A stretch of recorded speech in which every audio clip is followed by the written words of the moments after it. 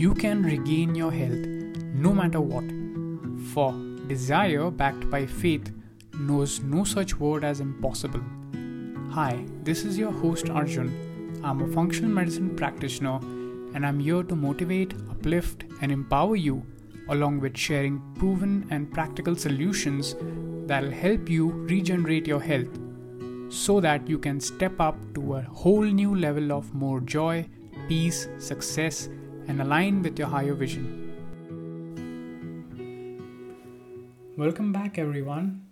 So, hope you'll have been having an amazing Sunday. I have decided to start a series on fat where I'll be coming out with episodes related to fats and oils in particular, or basically revolving around them. They'll always go by the title The Fat Frenzy, followed by the part, like part 1, part 2, part 3. And it's not that I'll be only speaking about fats in the following 5 or 6 episodes. Rather, I'll be launching them here and there. Like you might just listen to part 2 after maybe another 2 or 3 episodes on some other topics. I hope you get the idea. Alright, so in today's episode, there'll be a bit of storytelling about how fats were demonized, which still pertains today in many societies. And then I'll be speaking of how you can get started with consuming fats, or in better words, reintroducing fats in your diet. Since we humans have been consuming them since eons and have always been meant to do so. It all begins in the 1800s when Emperor Napoleon III offered a price for a butter substitute that would cost very little and wouldn't rotten extended sea voyages, in response to which a chemist named Hippolyte Mega-Maury invented margarine using tallow and skim milk. With the passage of time, margarine did not prove cheap enough since raising cattle is expensive. By the 1900s, chemists found a much cheaper way out by reinventing margarine using the most cheapest of all options, cottonseed. After all, with the developments of big players in the market, since the Industrial Revolution has sadly seen the minds of men to think of nothing more than profits. Just like Nestle successfully sold its infant formula to mothers in the 1940s, claiming it was more perfect than breast milk. And this not only continued to happen today, but worsened. The witness being the ever-increasing diseases such as cancer, diabetes, autoimmune diseases, and the list goes on. So coming back to cotton seeds, these tiny black seeds were a waste product of the cotton plant. Being at the bottom of the food chain with not much use, sacks full of them used to lie around and their storage posed a big problem since if left alone they would ferment and make a terrible stink, which meant its oil was reacting with oxygen. The chemists saw an opportunity and were quick enough to spin the worthless byproduct of the textile industry into huge profits by joining hands with the petroleum companies. Now, since making these oils require the use of hazardous steps and a degree in chemical engineering, so think twice before you pick up a bottle of cottonseed oil or any other vegetable oil. Moving on, after the World War in the year 1958, a PhD by the name of Dr. Ansel Keys, who had studied saltwater eels, was elected to study the problems of rising heart attacks by the Minnesota Public Health Department, who had studied saltwater eels and was elected to study the problem of rising heart attacks. Yeah, just keep that in mind. Surprisingly, the only experience he had in nutrition was when he was asked by the army to design ready-to-eat meals that could be stored for years. Trained in political science, economics, zoology, biostatistics, and physiology, this was all new to him. Keyes not just cherry picked his data, but even used obvious deceptive tactics in his reports. In public, he held animal fats as the culprit, but in his laboratory and human experiments, margarine made from partially hydrogenated vegetable oils, which was almost partially made of trans fats. His actual data show sugar to be more strongly associated with heart disease than saturated fat, but he buried this fact. In fact, France was purposely excluded from the study since the French eat high levels of saturated fat but somehow have low levels of heart disease. If you'd like to know more, I have placed some links in the show notes.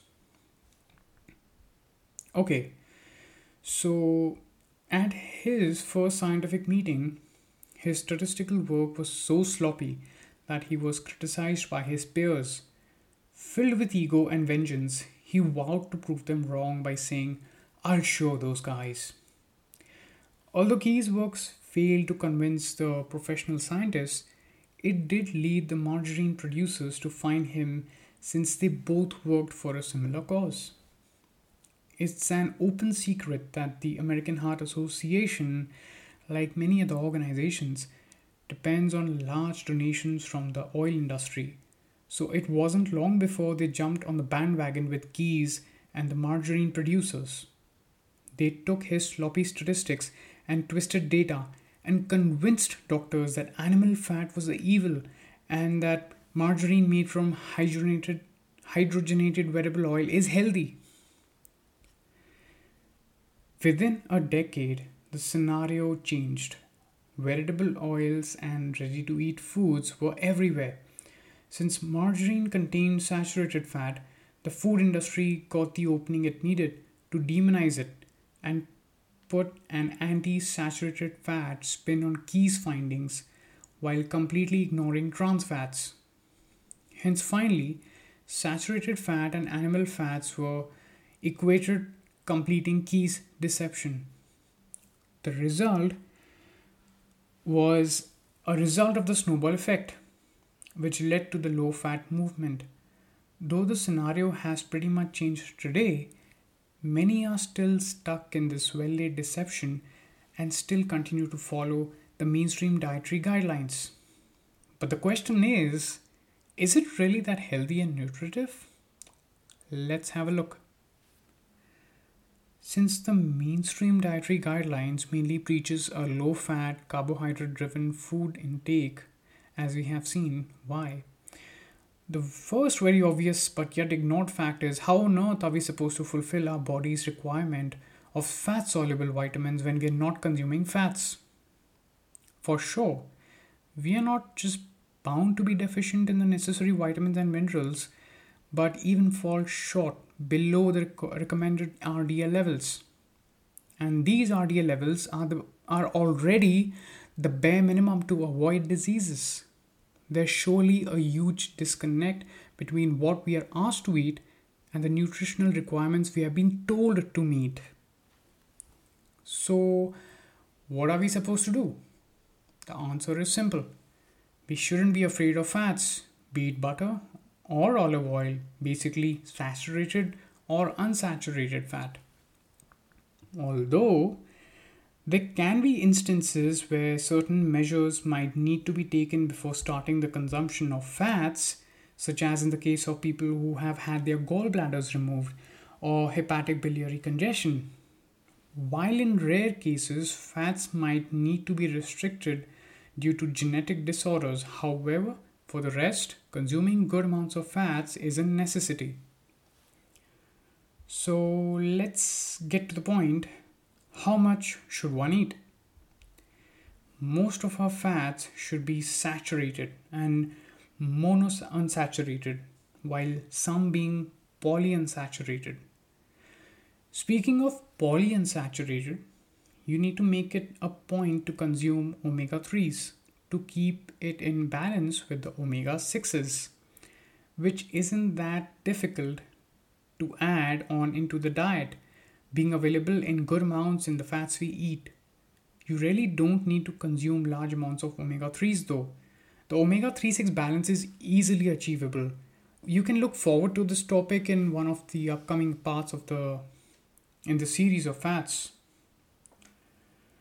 Okay, well, saturated fats are things like coconut and predominantly animal fat and animal derived products like butter, though it does contain some amounts of mono and polyunsaturated fats as well.